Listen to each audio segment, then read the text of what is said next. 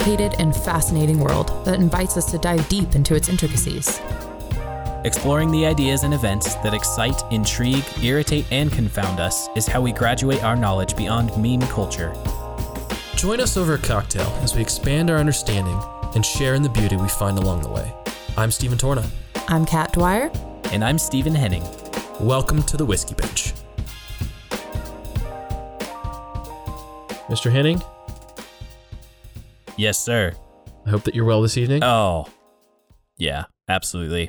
It's my Friday. I work a 4-10 schedule, so I'm kicking back with a nice big glass of Lagavulin 16. That is what I love to hear. And I am enjoying a delicate and delicious, sweet, and herbal-infused cocktail by the name of a Bijou. Oh, I've heard the name before. I could not tell you a single ingredient. Well, it has chartreuse in it, which we talked about a little bit ago on a prior episode. Some beautiful herbal monk liqueur. Oh. It's got some gin. It's got a little sweet vermouth, some orange bitters, and it's garnished with a Luxardo cherry. The cherry is the move right there. Yes, please. This drink is old. Probably not as old as Lefroy. About the 1900, turn of the century, is when the first recipe was found. It, like so many other drinks, which is going to be a reoccurring theme, vanished during Prohibition and found their way back into knowledge many years later. The drink allegedly was named due to the color of its ingredients. Bijou means a jewel or a trinket. It seems reasonable to draw a connection due to the diamond, pure gin, the ruby red vermouth, and the emerald green chartreuse that is in it. I can't wait to see a picture of this. Yes, it's a kind of a beautiful amber it's like an amber color with all those ingredients mixed together. Frosty. Honestly, the best way that I've seen it described is bombastically herbaceous. Wow. That's a vocabulary. And I can't say anything I can't say anything else on it. It is truly bombastically herbaceous. This is powerful. So, this is what I'm enjoying this evening.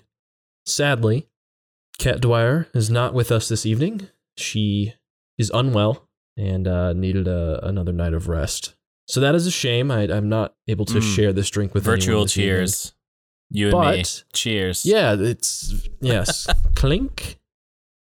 So, unlike the usual format of Kat and I sitting across from each other and Henning calling in, I'm here alone. A little weird. I got my feet kicked up. I'm kind of leaned back, real You're lazy in the zone.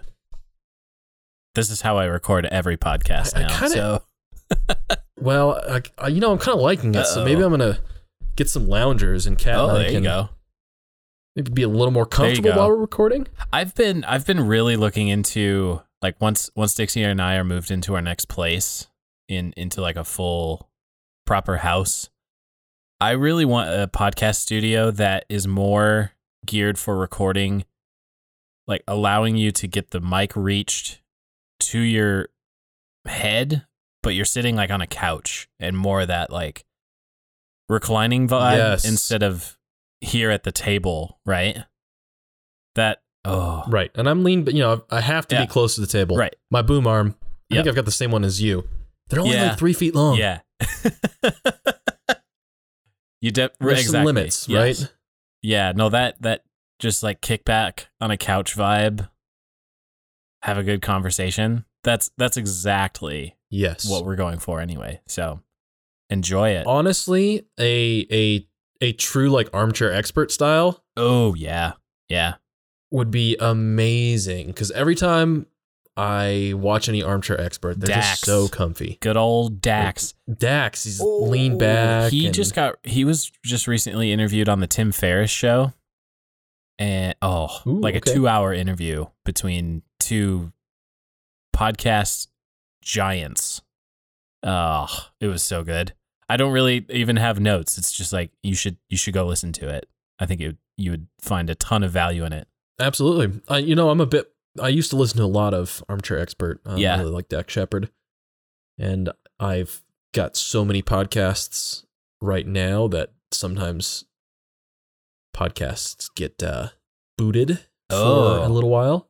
Then I'll reinstate my passion and have to catch up on you'll binge. Or something. You'll catch up binge on a show you're into. Exactly. Or I'll do a sloppy run through. Be like, I'm not interested in this person. I'm not interested in this person. But, okay, well, here's the thing. I do that, but I know I shouldn't do it. Because a prime example is with your other podcast, KMP. No Normal People. There have been a few people that I was like, I don't really think I have anything in common with this person. Like, I'm not going to be interested in this. And then I listen to it. And I'm like, oh, wait. Okay. All right. This person's actually really cool. And thank makes you. Me a bad person. Thank you. Well, okay. So I think there is actually a difference, though, between the two. Like, you're listening to Armchair Expert or the Tim Ferriss Show or something. They're interviewing big names that you would recognize on, like, the spines of books and record labels and I don't know. They've been on TV, right? Like they've done their circuit there. Maybe they're in government, something like that.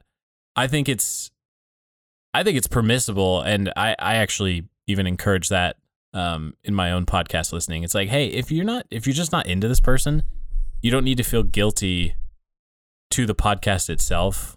Like, so Tim Ferriss is a good example. He had Dax Shepard on last Friday or last week. And then this week he had Dan Harris of 10% Happier fame. Like, that was his whole his whole meditation thing, right? And okay. Honestly, I was like, I think I've probably heard enough of Dan Harris in the past that I probably know how this is going to go. So I just skipped it. And I think that's fine, honestly, especially when it's a name that's going to make the rounds on a good number of podcasts that are kind of structured around the same thing, right? Like interviewing experts and artists and thought leaders and that. But No Normal People is so specifically and explicitly the opposite of that. Right. Someone that I do not know, and kind of someone you've story never that's heard awesome. of. I've got to interrupt for 1 second and give us a little bit of some ASMR. Okay. There it is. ASMR. I got to blow this candle out. I realize that all the audio is going to be crackly. I've got a crackly candle. One of those wood wicks. Yeah. Can you hear I don't that? hear it, but I mean, if it's going to bother you. Sounds like a stinking bonfire. Yeah. So I want to blow this sucker out. It's a triple wick. Wow. Triple wicker. Good work. All right, she's out. See, I like a good candle, but yeah, if it's going to bother the podcasting mix. Man, so what is your experience been like lately? Like, you're the producer of the Whiskey Bench. What have you learned? What are you excited about in this space? Okay, so I did text you guys last week, but this is honestly what I'm most excited for right now is that I am now able to recognize by wave pattern each of our unique ums. Yep. The shape of them.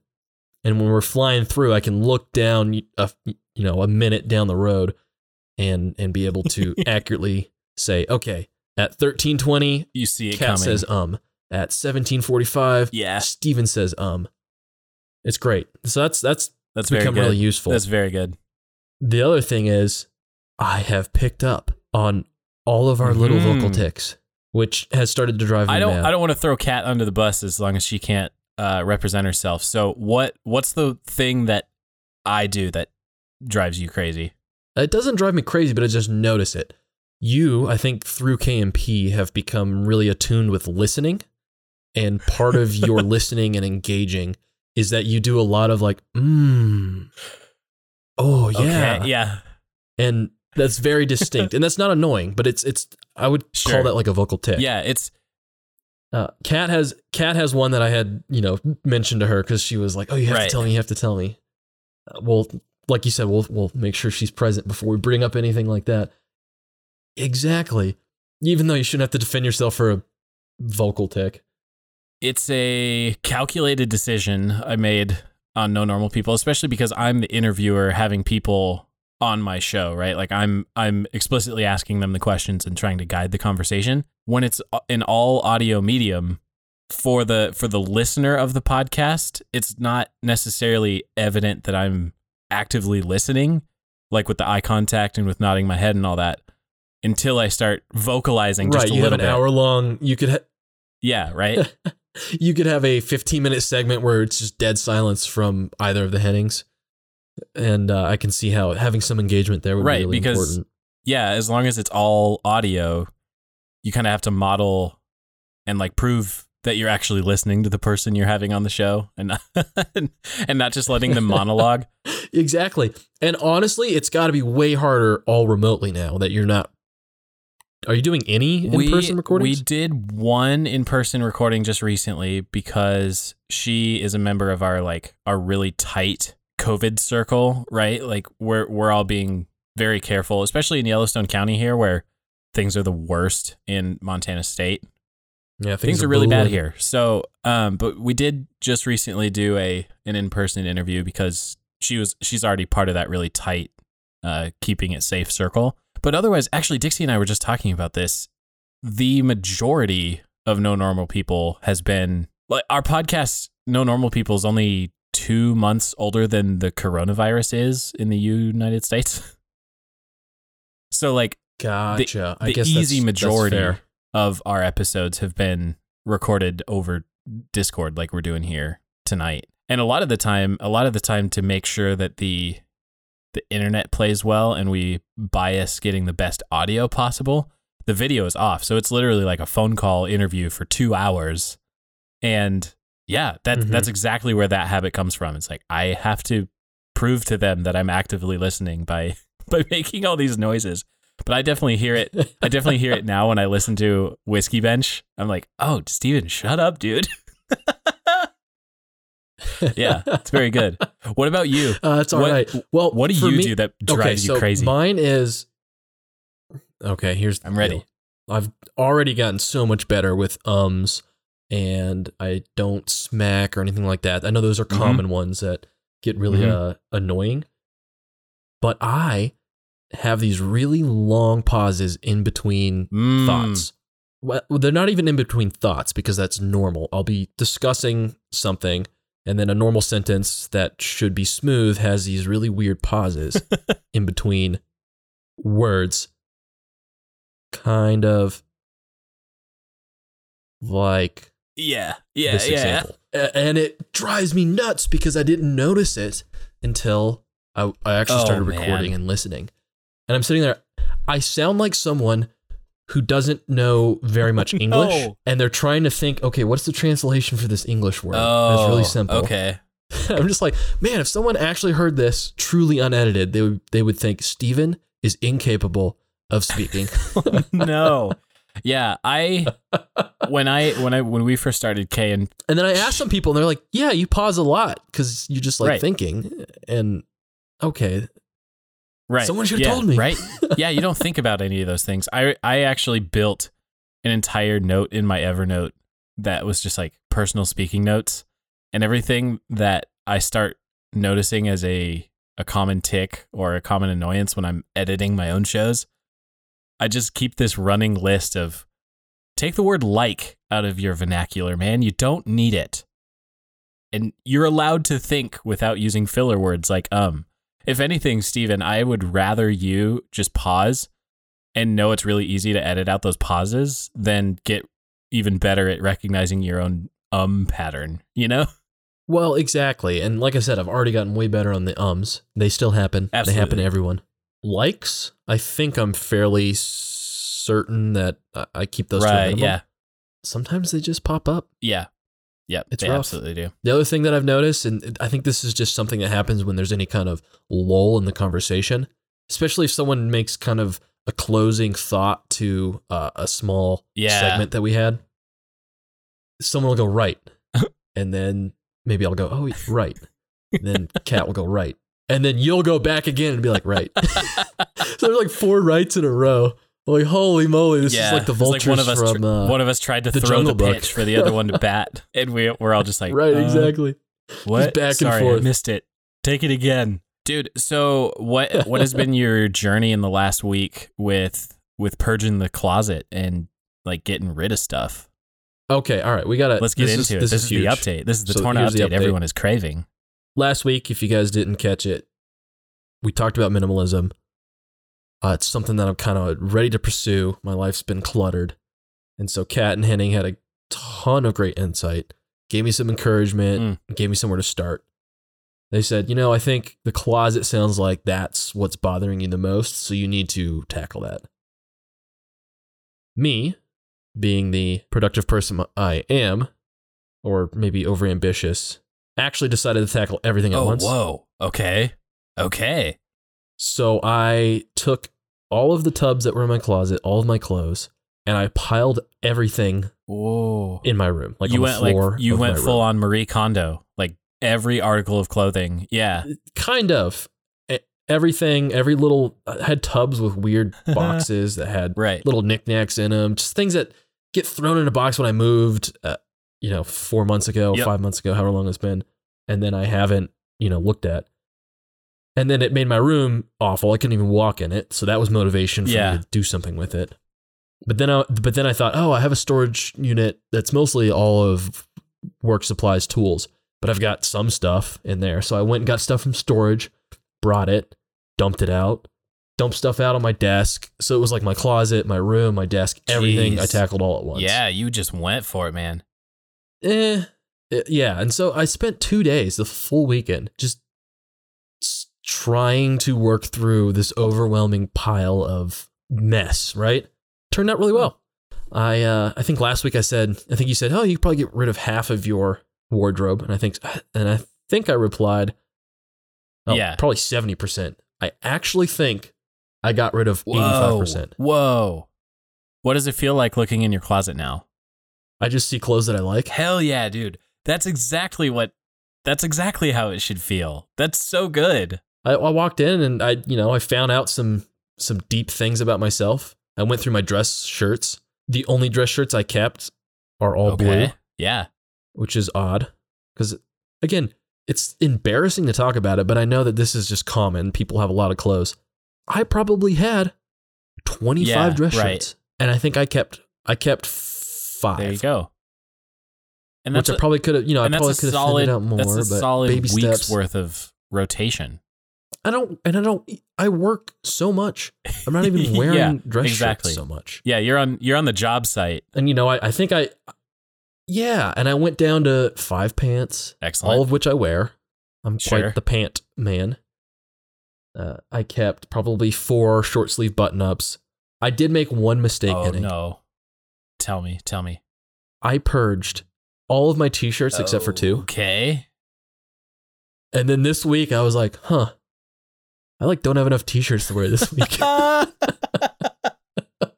So we're going to go pick up a few t-shirts because I need to wear clothes at work. So I guess my recommendation there is you've identified that blue is your favorite dress shirt, right?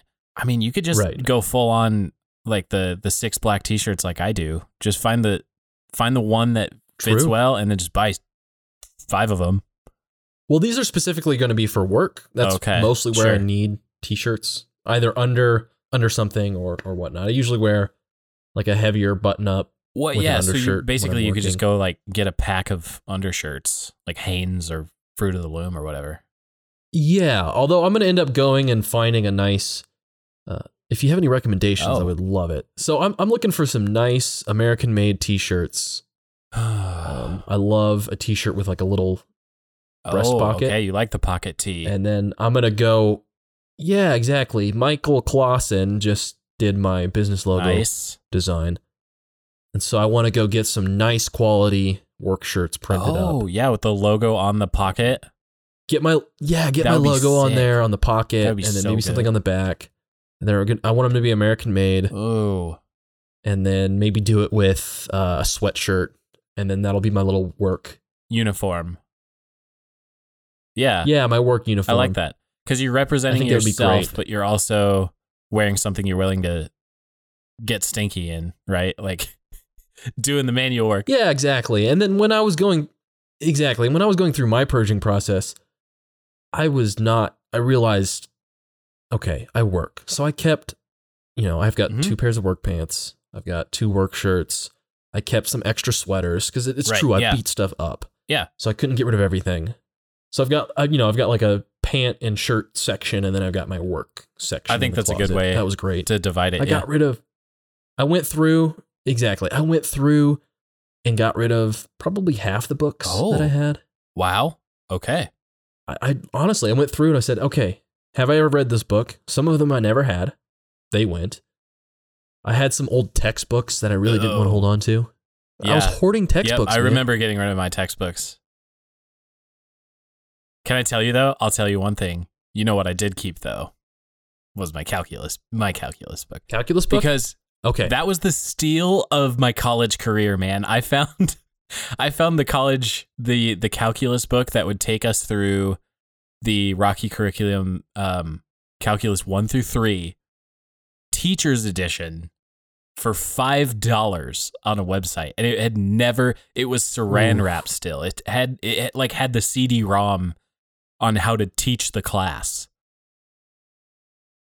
Yeah, and I'm pretty sure I paid probably like $140. And it wasn't the teacher's edition, I'll tell you that. Yeah. So still pretty proud about that. That's a bummer. But yeah, so I got rid of a ton of that. The only textbooks that I kept was fluid mechanics, because I'm very interested in that. And then I kept some pyrotechnic books. That sounds fun. Yeah, absolutely. Cool, good bathroom readers, how to make firecrackers. Okay, like that. There you go.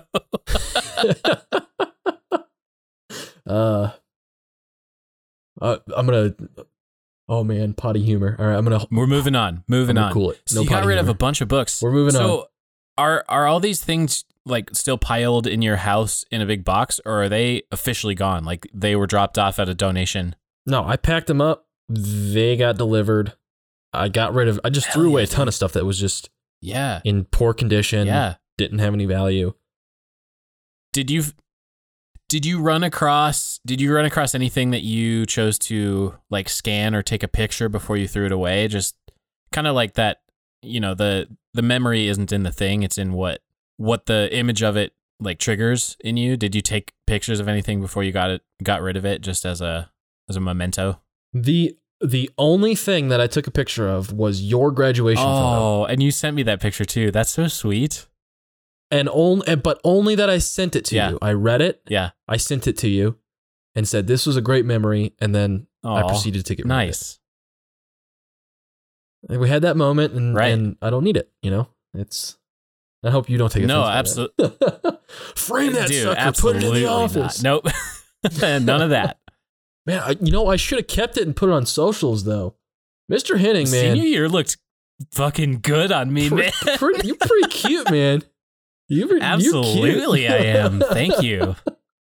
All right, I see. I know why that was Dixie fell in love with you. Sweater vest look, right? That sweater vest. Hair. I wore that to my first jury duty. Argyle. I no longer have the sweater vest, but damn, I felt really good in it. Hey, that's probably good. What? Okay, so back to men's fashion. Are you not into sweater vests? No, very much not. Oh, what's the opposition? Because I actually do really like the way I feel wearing them. Maybe it's just because I don't think I look good in them. Oh, see, but I definitely did. Like, it just feels weird. If they're Argyle or anything like that, I don't have a lot of. I think you're wearing like a nice crisp white shirt and a red Argyle sweater. It was a nice combo, but I had a lot of patterned dress shirts. Oh, yeah, you got to keep it solid if you're going to do that pattern. Do I get a solid vest sweater? And I'm like, at that point, I should get a long sleeve sweater. That's my reason. This is a fair point. Right on. But I got rid of sweaters. I got rid of all sorts of stuff. And then I kept quite a bit of stuff. And then within 2 days, I was like, you know what? Screw it. These things are going as well. Oh, nice. Yeah, it was like a second wave. I was like, why am I holding on to this? Second wave. Yes. And so, and I tried on everything per you and Kat's suggestion. Right. It was great. Just tried on everything, looked in the mirror, it was like that scene in The Grinch. I was like, ooh, right. Be like, that's it. I'm not this going. Is powerful. I was like, oh, this makes me look fat. Get rid of it. Right. Oh, be like, oh, my butt's just bursting out of these pants. I'll keep those. That's highlighting all the right places. Yeah, exactly.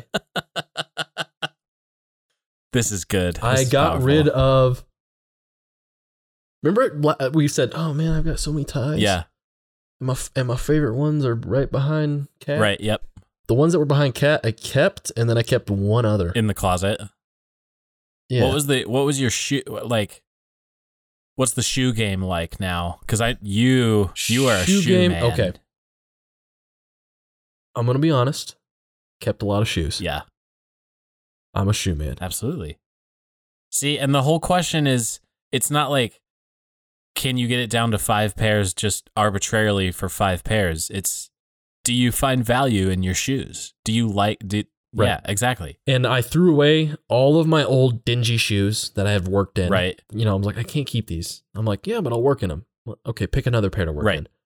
So I got rid of all of those. Yep. I got rid of any duplicates I had. Nice. I think I got rid of, like, between throwing out stuff, getting rid of stuff, got rid of 7 pairs of shoes. Nice.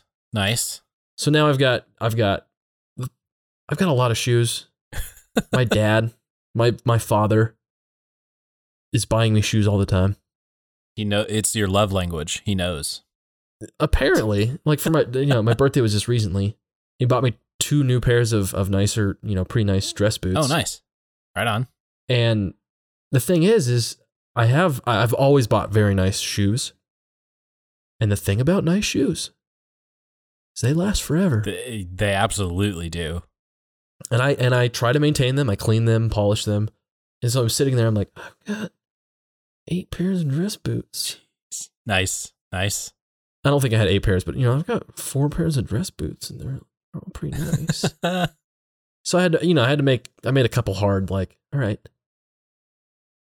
these got to go. They just got to go, Someone will love these. They're going to go. Yeah, because when presented the option, you go into the closet, you're looking for dress boots. You got to think through, like, what are my top 3 choices here? And basically, and literally, it's the top 3. I've got, like, my true dress boots that are for dress. Yeah. I've got casual boots, that I can go out if it's raining, snowing, maybe a little muddy, no worries. And then I've got a pair of, in quote, dress boots that are now just like a beater. Sure, yeah.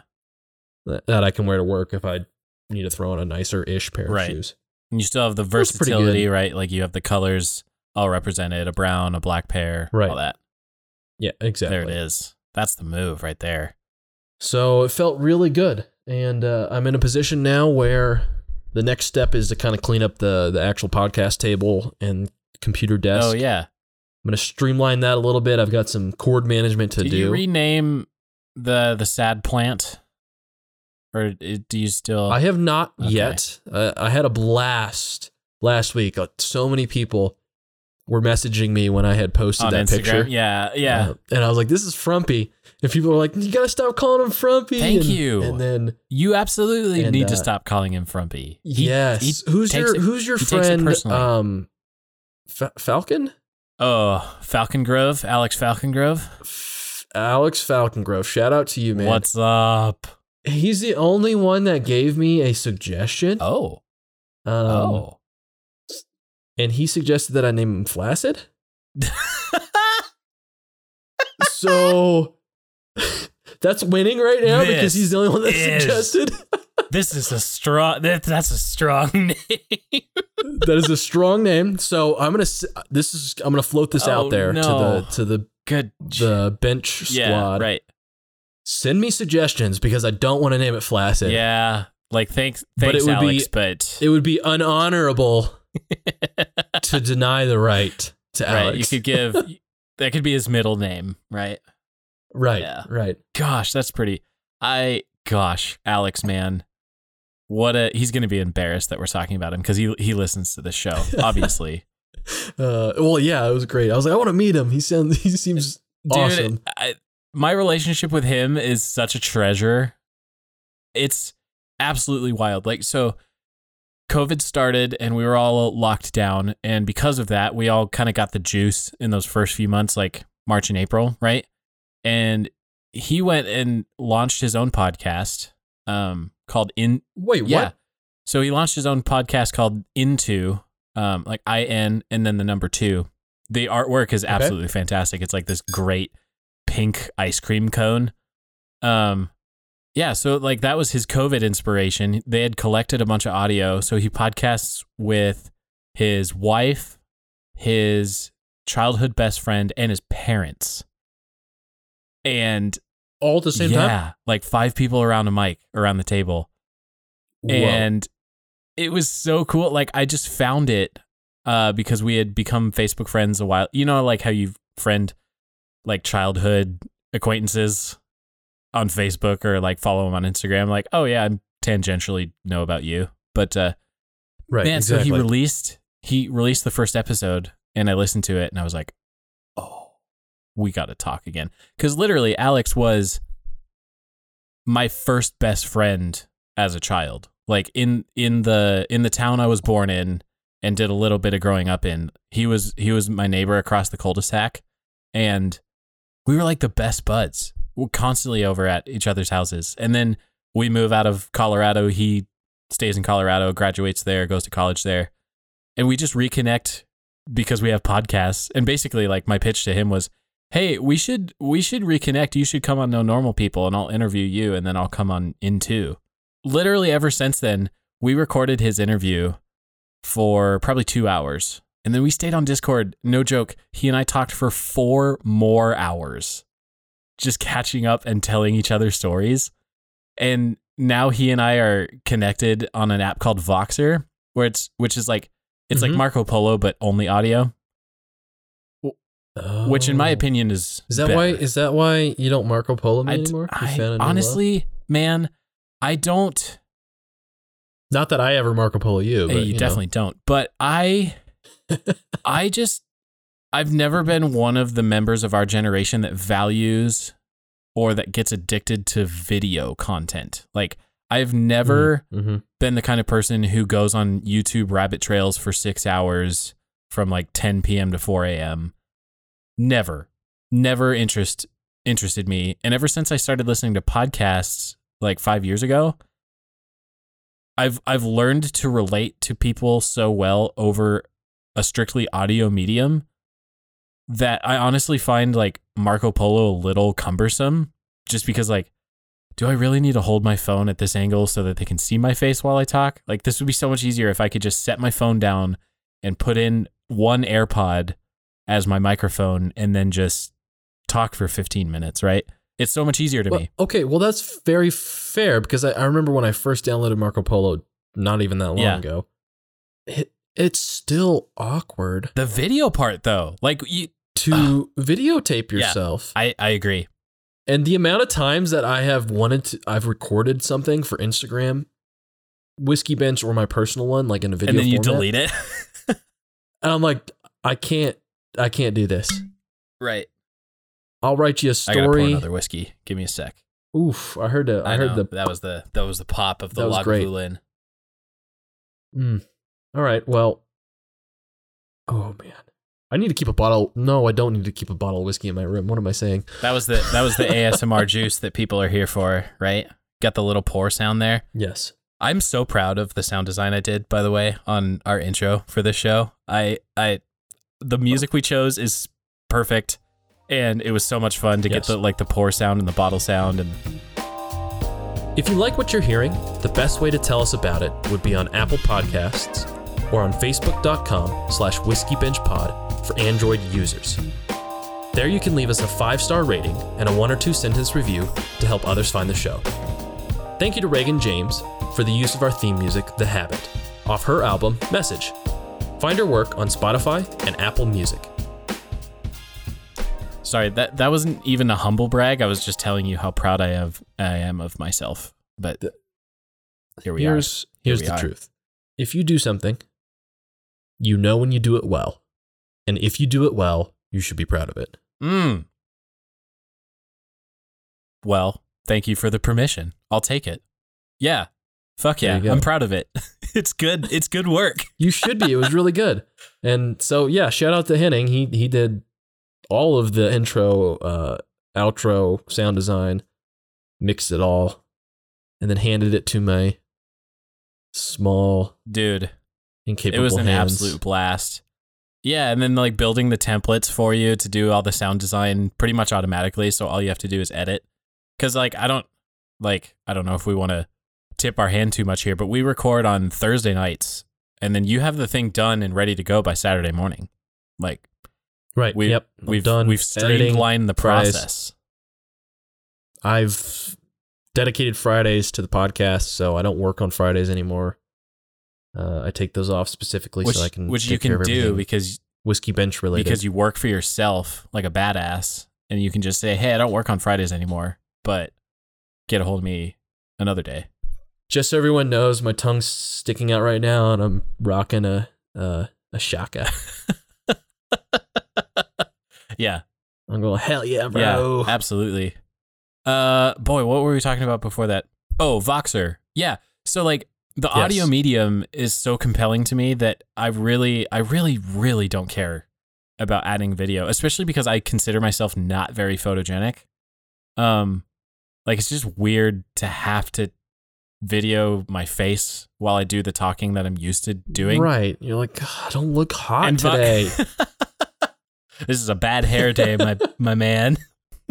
Yeah. Yeah. So Voxer is so good because it's like you're intentionally playing phone tag and you're just leaving each other like asynchronous messages that you can respond to at your own leisure.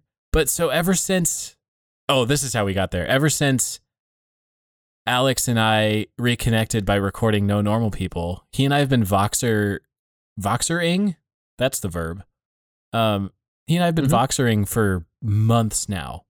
It honestly feels like, whoa, my childhood best friend is back.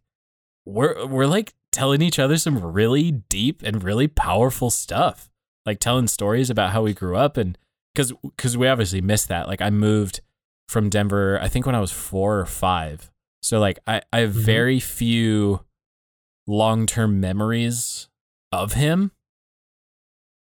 But it's so cool to be able to reconnect literally 2 decades later and feel like only a couple months in, like we've just picked up that friendship. And it was like, man, there was a reason we were friends when we were 5 years old. And now it's so cool to be friends when we're 25 years old. I really, really like that. And that actually reminds me of something that I am going to be putting into the KNP recap. Oh, yeah. Yeah. I'll be adding on to that. But something I had mentioned is that how much I'm looking forward to basically nurturing old friendships and fostering new ones in the upcoming year. Oh, absolutely. And it sounds like with Alex, it's a blending of those two, right? You're nurturing an old friendship, but you kind of fostered a new one because it at our ages, I mean, we do change a lot. Oh yeah, we're completely different people. So it must 20 years later. Must be really cool. But having those common memories of, yeah, I remember when we used to jump on his trampoline in his backyard and jump up and hang on the like he had a huge, beautiful weeping willow tree in his backyard in his childhood home. So we would jump on his trampoline, and I remember specifically it was a rectangular trampoline, not a round one. I don't know why that mattered, but it was something that was like so fresh to me, I guess. But we would, on the trampoline, we would like spike each other to get a ton of air, and we would grab onto the willow and then like swing across the backyard. And it was an absolute blast. And it's just one of those memories. It's like, man, I'm talking to this guy 20 years later, and I don't know, man. Like the juice is there. Like we have the connection again, and it's so cool. Okay. While you were telling that story, Henning, I closed my eyes and I was just listening and trying to imagine it. But I really don't know what you looked like when you were little. So I literally just shrunk down what you look like now into like a 3-foot person. See, and imagine you jumping on a trampoline. It's actually a little embarrassing and a little stupid how accurate that portrayal of 5-year-old Steven is. Dude, like, yeah, my basic shape has pretty much maintained. You texted me that picture of me, like my senior picture, and I showed it to Dixie, and she's like, honestly, besides you growing a mustache during COVID, you don't really look much different. And that's 7 years after my senior picture was taken. Like, okay, I guess, like, I just got the chronic baby face a little bit. You still rocking the mustache? Absolutely, I am.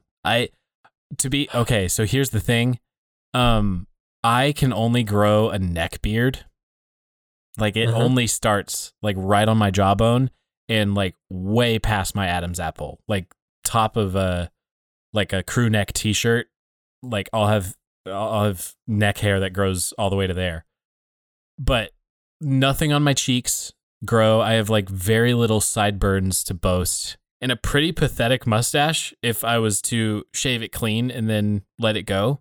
But when COVID started, right, I had the freedom to grow or at least try to grow my facial hair out, because so I work at an oil refinery that requires you to be clean shaven, except for they allow a mustache. And the reason for that is, like, they have to be able to quick fit you with an emergency respirator should anything happen out in the plant. So they need that to have an airtight seal so they can get oxygen to you if you go unconscious or something, like CO poisoning, or you got like a big dose of H2S or something. But a mustache is allowed because the whole thing that fits over your face, like, goes over your nose and then around your chin. Yeah, so when we all got sent home for COVID work, and like I was working from home for, I think it was about 3 months. So I literally, like, from day one to the day I had to go back to the office, I just grew everything I could to just see what it was like. And the mustache is pretty pathetic, but give it a few months, like, there's enough of a shadow and a definition to it that it's something that I kept, knowing I could keep it in the plant. I was like, yeah, why not? And honestly, like, I was shaving down. I have my own my own razor set, and I was doing variable lengths and just, like, slowly trimming it back. I got to the mustache and I was about to get it, and then my wife was like, "Nope, keep it. I love it."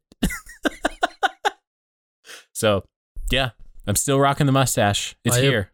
I applaud you, and I thank Dixie. Oh, yeah? For being pro-mustache. Pro-mustache. Even with a clean-shaven chin, man. Yes, I love mustaches. I never thought it would be something that looked good on me until I had it, and I was externally validated by the person who is in love with me. Well, see, that's a big thing because I love mustaches. I wish that I could have a mustache. Wait, sorry, but what? You wish you could have a mustache? Dude. Well, yeah, okay. I wish that I could wear a mustache confidently and not have the people I love tell me how awful it looks on me. This is a really hard conversation for me, Steven. Okay, because, like, my entire life I've been jealous of your facial hair growing abilities. Like, 8th grade, you were growing a better beard than some 40-year-old men I know, okay? Okay, so this is a funny thing about me as far as appearance and people knowing what I look like. Only the people that know me personally really know what I look like. It's true. Because if you get on any of my social media, big beard, there are there's no photos of myself. Oh, whoa. I made a pact to myself with Instagram. Yeah. That I would never post any photos of myself. Ooh. However, I have since wanted to learn how to do self-portraiture. A selfie? Classic selfie? No. Actual nice. Okay, because that sounded like just like the pretentious version of taking a selfie. That's selfie. This is a self-portraiture. This is powerful. No, actually, like set up with some sort of studio setup and take pictures of myself doing things that I love, or to kind of highlight the features of myself.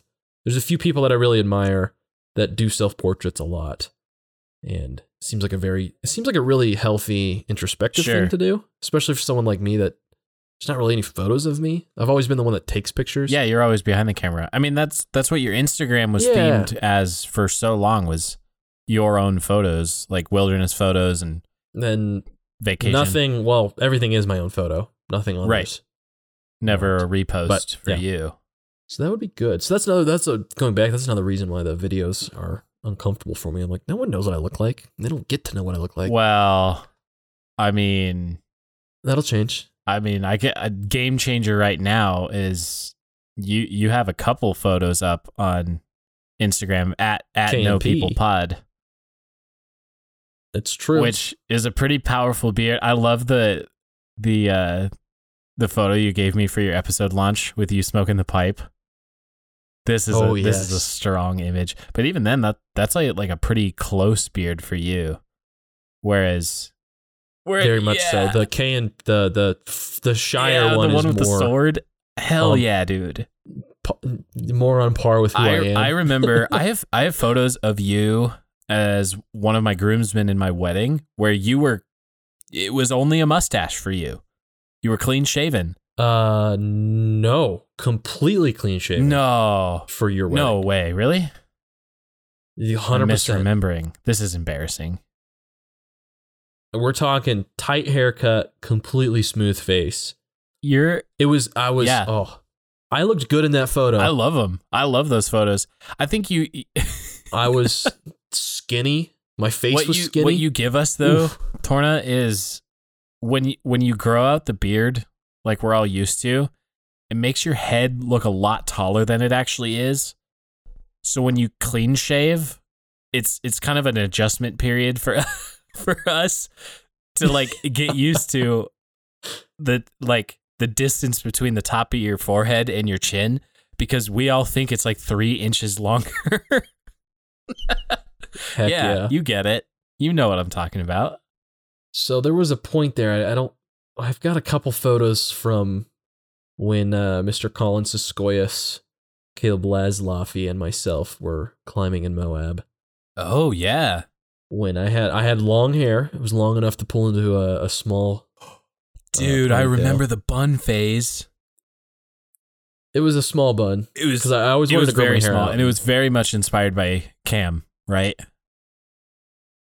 Yeah. Yes, he's like, you should try out. it. And then I had a crazy big beard, big curled mustache. And then after being in the desert for a week, like your hair gets matted. Okay.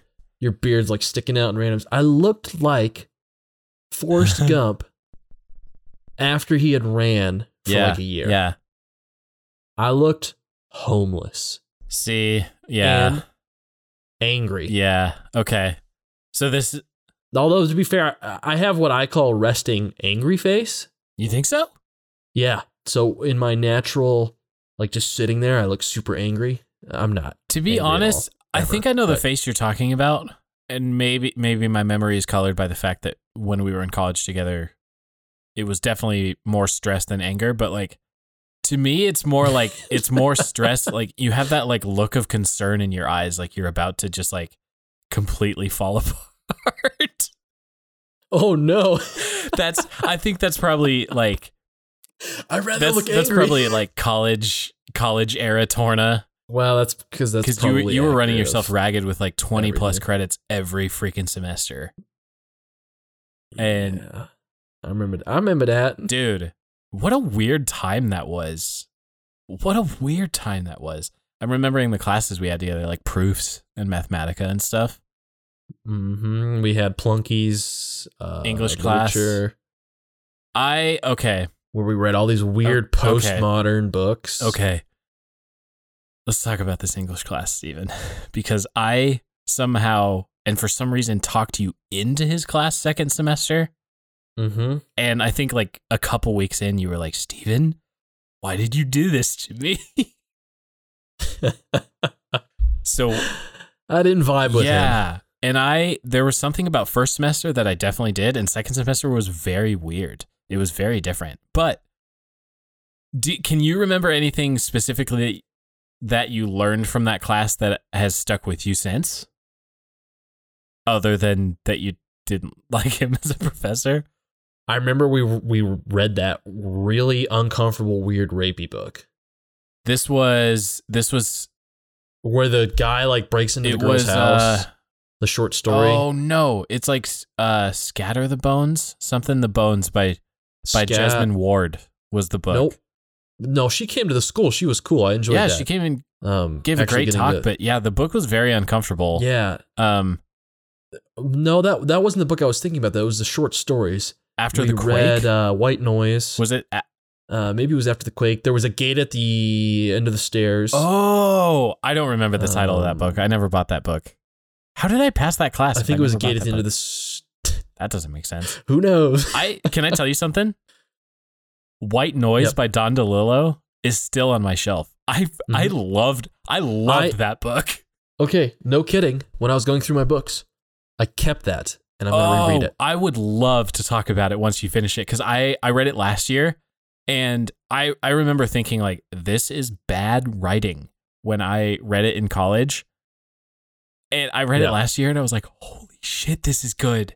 This is good stuff. Like, it's very postmodern. It feels scattered, and it's very perplexing. But by the time you finish, like, that is almost exactly what he meant you to feel by the time you finish the book. I want to talk about it when you're done with it. Beautiful. It's a couple books down the list as far as what to make through. Let's put real quick. But real quick, that happen. Let me put a pin in book list, like what's next on the list. But real quick, I wanted to talk about the one thing that has stuck with me since my time in Plunky's class in college is the exercise he would have us do to start essays, which he called writing to think. Do you remember this exercise? Nope. It was so he would require that it was on a notebook, that it wasn't on a laptop. But the exercise is he would put 10 minutes on a huge, like, red letter digital clock at the top of the class, the lecture room, and he would set 10 full minutes on it and say, as soon as this starts, you're writing to think, which means your pen is always in motion. Even if you have to fill a complete page by saying, I don't know what to write about, you are not allowed to stop. You're not allowed to self-edit. If you make spelling mistakes, you have to ignore them because your pen is not allowed to stop and not allowed to stop moving forward. Mm-hmm. And that practice, dude, is so wildly valuable to me now. Like, that's honestly one of the biggest lessons I learned in my couple years of college before I dropped out, was writing to think is such a valuable exercise. And honestly, I think it does translate itself into why I think journaling is so valuable today. But you don't remember this at all?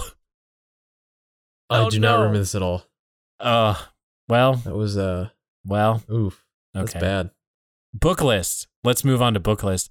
What's next on the list then? Do you think we could do like top 5? Do you have them in order of what you want to read next?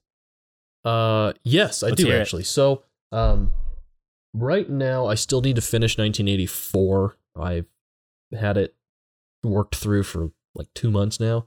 And this is H.G. Wells. Orwell. I always confuse those two. I think I confused those two on Kat's episode of No Normal People. I think I messed that up. So I need to finish that book. That's going right now. I was partway through Friedrich Nietzsche's Beyond Good and Evil. Wowzers. Dense. So I've benched that. I still have 8 hours of listening to it left. Oh, it's an audiobook for you. Okay. It is an audiobook. That's the book. And then I started that's new the book audiobook. that's famous for the God is dead and we have killed him line, right? Maybe you haven't gotten there yet. I mean, that's I haven't gotten to that part yet. Famous line, right? Oh, But, okay.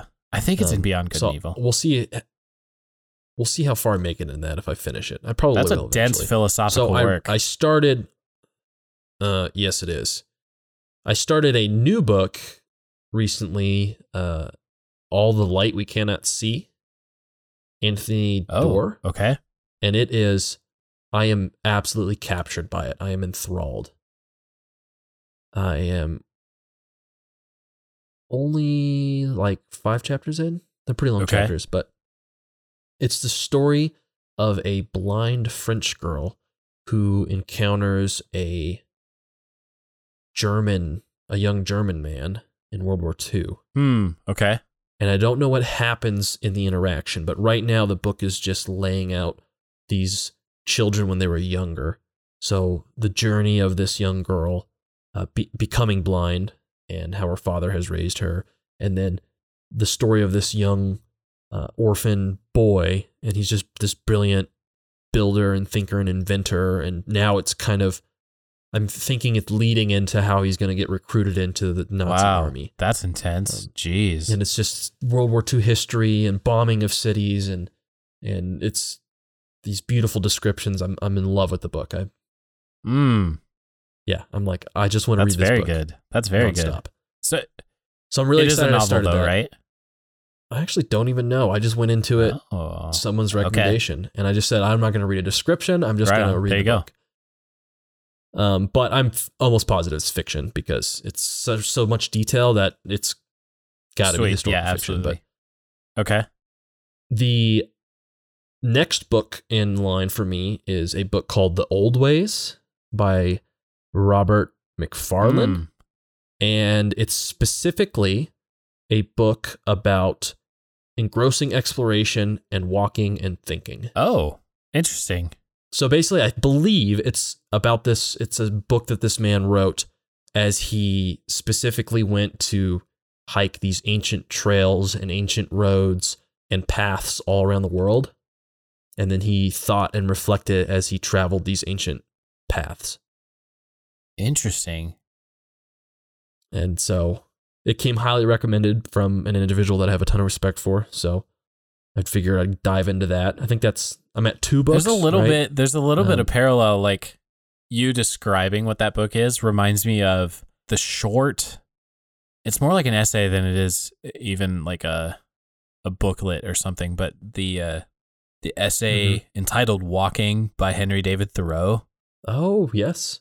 I think that and reading Walden. I think everyone should read Walden, by the way. There are some dry parts, admittedly, when he's like breaking down what the costs of his like grocery list for the month were. But my gosh, there are some absolutely beautiful and lyrical, poetic prose about the way he observes nature and takes like these long 7 to 10 hour walks through like shin high snow and just loves every minute of it. Oh, it's absolutely my favorite book. Okay. I'll have to add that to the list. And so there's it's like classic transcendentalist. Like if you've ever heard of Ralph Waldo Emerson, Henry David Thoreau is essentially Emerson's protege, like disciple almost, in that like transcendentalist movement in the 1800s. It's beautiful. I love those two. As writers and as thinkers, they're both very powerful. There was my plug. Sorry, you were working on the list. Yes, I think you were 2 in. No, it's 2 in. 3rd right now, I have Alexander the Great by Philip Freeman. It's a completely historically accurate, but told like a story of Alexander the Great. And I'm so enthralled with that because it's going to be a great kind of introduction to what is Stoicism. Oh, it's going to, very interesting. I know Alexander the Great was an incredible man in that, great scholar, a great warrior. I mean, a ruthless warrior. On top of that, though, I know he had immense respect for women, above and beyond anyone of that time Interesting. period. Yeah, which is very interesting. And so I'd love to get a dive into his life, because I truly think Alexander the Great is one of those men that probably should be emulated in a lot of ways. I've never heard so him. I'm interested to dive into that. I've never world. heard him tied to Stoicism directly, like that. Like I think of Stoicism, and I think Marcus Aurelius, and what's the guy? Gosh, I'm blanking on the name. This is 2 whiskeys in. I'm blanking on the guy's name. But Seneca. Seneca is the classic. Oh, right. The classic Stoicism thinker. Right, but I believe they lived in time. But they're probably in that philosophical stream enough. Interesting. Similar. Okay. But his mentor and private tutor was Aristotle. Oh, that's right. Which is crazy. Yeah. So, and I do believe Aristotle and the Stoics didn't share all of their kind of personal philosophies, but I do know that Aristotle and the Stoics both valued like exercising virtues. So that was like a big thing. And then I think that was transferred into Alexander's virtues that he did have. Absolutely. Okay. So I'm really excited to read that book. That's more like a history book. After that, I'm probably going to read Hero of the Empire, Candace Millard. That's the story of Winston Churchill. In the Boer Wars. Okay. And where he kind of became like a war hero, and his like that. That's what set him up for all his popularity and success through World War II. Okay. Exactly, and being kind of a public figure in England. So I'm really excited about that one as well. Like he had proven himself before the war by like what you're about to read about. Oh, that's cool. I like that a lot. Yes. So it's like I think it's kind of an exciting adventure story, because he was a prisoner of war and escaped, and he was, there's, I think, exciting like train chases, but it's all real stories. Yeah. It's kind of nuts. Okay. And then after that, we'll see if I can be motivated to listen to the whole series. It's a very long series, but I really wanted to get through The Rise and Fall of the Third Reich. Whoa, yeah. That's huge. Probably one of the most important books that I could make it through. Yep. Wowzers, man. That's a good list. I respect that a lot. Do you do most of your reading through audiobook nowadays? A lot. I've got a lot of books around that. So right now I've got a few books that I'm working on. One's called Profit First, like business books, smaller books I'll usually buy copies of. Okay. So I can kind of flip through them when I have time. And then any long, like I've got the Gulag Archipelago audiobooks. Yeah. And that's, it's got to be 80 hours of audio or something. I can't. You got the full version? I just can't. Yeah. I did, because I was waiting for the abridged version from Jordan Peterson. Is that not out yet? I thought it was. They postponed it. Oh, yeah. He got crazy sick. So if it came out, you already know I'm going to He read he read his foreword to it on his podcast recently. They had the audio of him reading it. Oh, very cool. Because they recorded it for audiobook, obviously. So that was him. Also, I think I said, what did I just say? The Gulag Archipelago, 80 hours? It looks like it's 100 hours. That is huge. This is Alexander Solzhenitsyn. Holy moly. Oh. It is. Again, I think it's a book that the more I've reflected on it and learned about that kind of history. Like, you got to dig into it. I have a personal conviction. I feel morally responsible to learn this history. But that's my list. That's powerful. I'm into it. Some fiction, a lot of history, some philosophy. Yeah. Oh, what about you, okay. man? So I have my Goodreads open. So this is how I track my next up books. I'm on a personal quest that I started 3 years ago to read every single book on my bookshelf, so that I can be able to say, like, when people come over and they ask me about a book, I never want to be caught in like, oh, actually, I haven't read that yet, but it's in my library. I never read it. Yeah. That's a very good policy to have. I'm working on it, but the problem is books to my family now are like the It's like if they're going to do Christmas shopping or birthday or whatever, like if someone wants to give me a gift, they know a book is usually the way to go. Oh, no. So the pile just keeps growing and growing. I know what you're getting for Christmas. So, whiskey. Oh, yes. Thank you. Anyway, so yeah, my pile keeps growing, but so I do keep a list though of what I want to be reading next. So I think I've talked about this before on the podcast, but I always keep 2 books running at any one time. One I call my bed book, which is typically like fiction or something I don't feel the need to take notes on. And then a chair book where I sit and I take notes. I have note cards and I take all sorts of notes and underline and dog ear pages and whatnot. So I have a few on the list here. I'm just about to wrap up a book by Montesquieu called Persian Letters. Montesquieu is pretty famous. He had a pretty huge informative treatise on representative government that a lot of the founding fathers drew upon in the Constitutional Convention. But before that, he took a crack at writing a novel, or a sort of novel, as he called it, called Persian Letters. And his protagonist is a Persian man who is traveling throughout Europe.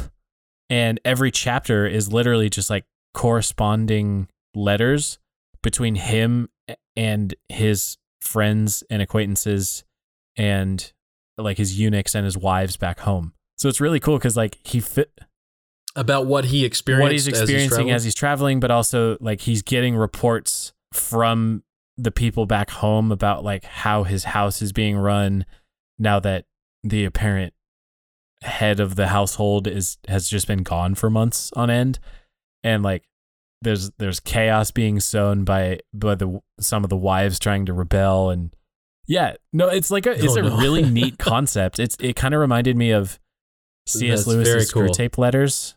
Like the story is filled in by the fact that you're reading, you feel like you're just like reading letters back and forth. So I'm just about to finish that. Once I'm done with that, I'm going to crack into the Space Trilogy by C.S. Lewis because I've never read it before. Okay, I recommend this to everyone. That is my absolute favorite. Yeah. I can't say if it's my favorite C.S. Lewis, but I think it is a wonderful C.S. Lewis series. It at least blows Narnia out of the water. Right, yeah. As far as I can tell, he gets to represent himself as a lot more, like, it's more adult fiction, whereas Narnia is more adult fiction geared toward children reading. Yeah. Yes. Introduces a lot of interesting theological conversations in his dialogue between characters. He basically is describing space travel before any kind of space endeavors. Right, yeah. He was writing in the 1930s, wasn't he? This, I think, is 1940s this was written. But he describes a spaceship and traveling through space, visiting alien planets far before, anything was in space, right? Cool. And it's very cool to see how he envisions Yeah, kind of that. hopping on the like classic science fiction era, like there in the 40s. Right.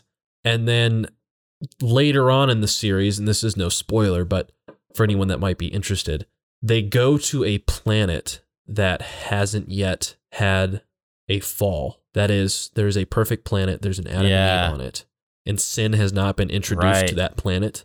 And them going there is what introduces sin. That's huge. And then it's all, and then it dives into all of those, like what it is to fall, and there's some interesting conversations. I'm excited to read it. I'm very much looking forward to it. Yes, and it's also very cool to hear a story from a Christian perspective of there being multiple planets with other life on it. Yeah, what that might look like. Is that something that's within the realm of the God of the Bible? Huh. It's very interesting. So I'll give you an update as I read it then. That sounds good. I have a biography of John Ronald Riles Tolkien on the list, written by Michael White, that I'm very excited for. What else? I have Steven Pinker's Enlightenment Now on the docket. I've heard plenty about it.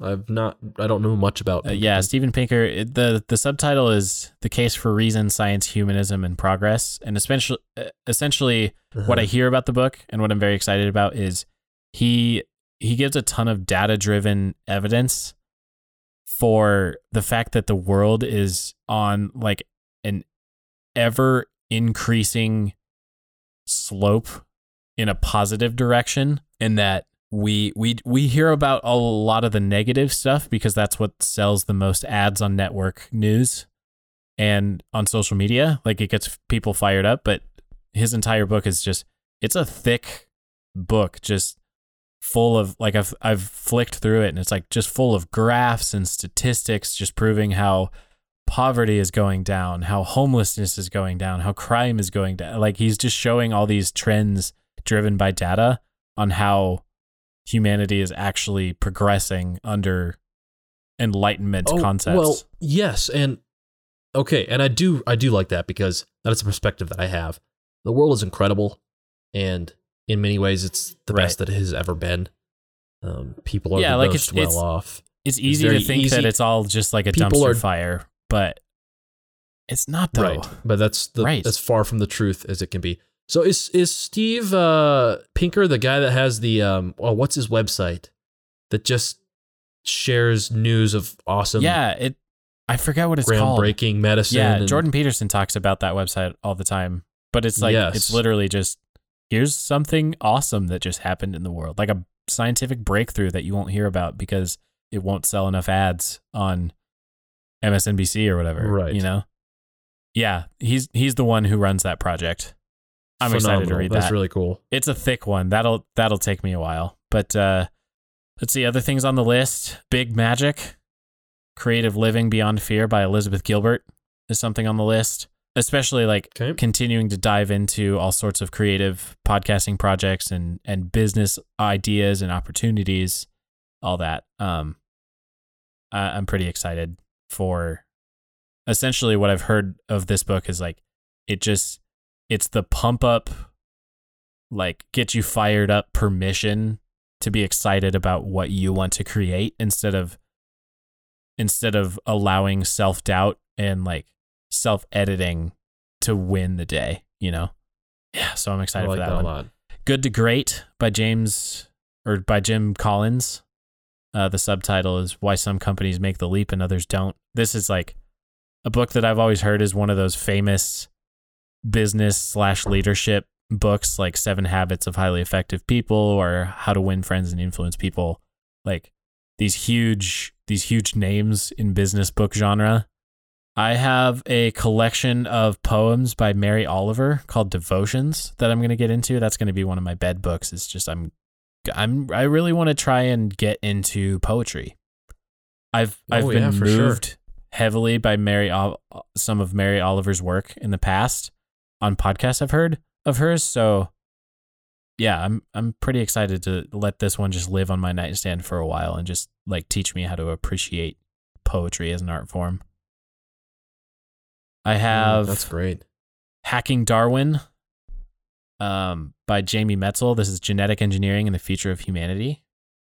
Quite a few from the podcast and interviews I've heard of his, like quite a few ideas of how technologies like CRISPR are poised to just like transform our planet in the next couple 100 years.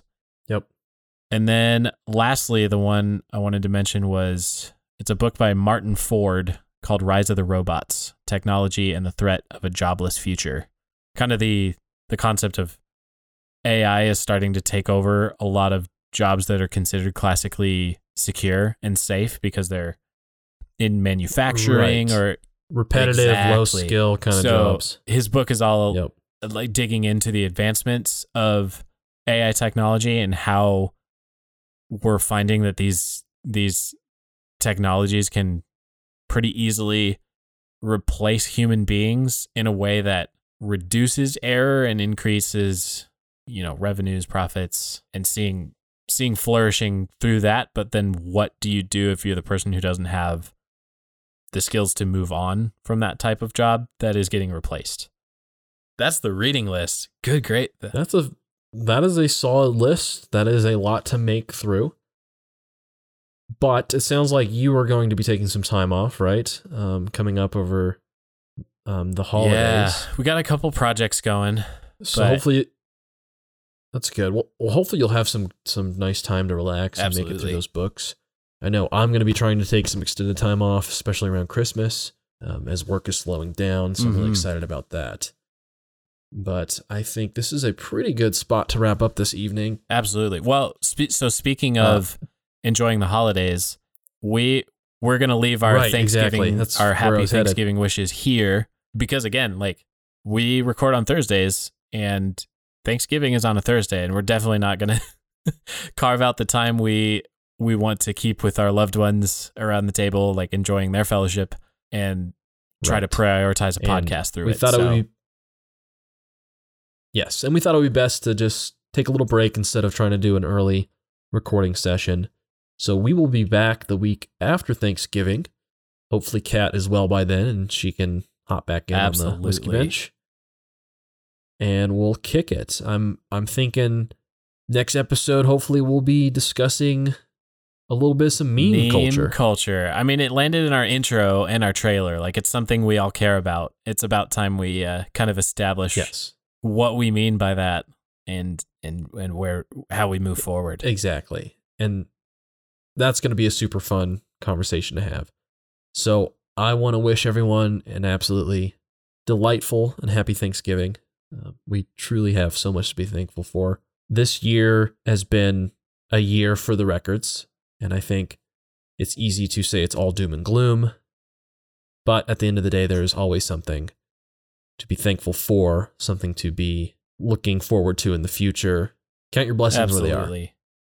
That's my only little thing. You know what I think we should do? We should see if Kat is into this, but we should record on New Year's Eve, and we should just have a full episode. Maybe we could get people to email us or DM us, and we could read like positive stories from 2020, even in the midst of like pandemic and all sorts of economic nonsense.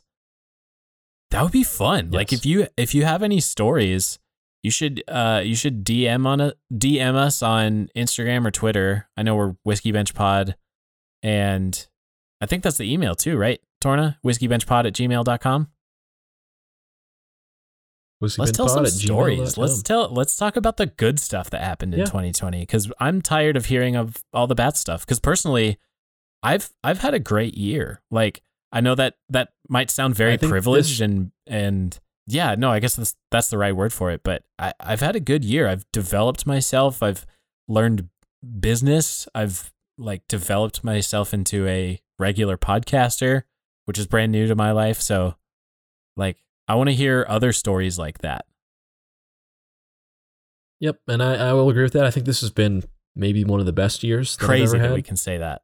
I love it. I love it. And despite having some family health issues and having a lot of worry, a lot of the bad that happened results in a lot of introspection. And you really do have a choice to take the bad and let it drag you into the pits of hell, or you can take that bad and use that for your own benefit, or let it teach you how to appreciate the contrast. Like, the bad is here to teach you how good the good is. Exactly. And that's where I'm at this year, and so I'm immensely thankful. Love it. Torna, this was so much fun. I loved this. I love this hangout. This was fun. I love just absolutely chilling. Well, there it is. Thanks, friends. And here we go. On that note, cheers. I say we virtual clink. Ready? 1, cheers. 2, 3. Clink, clink.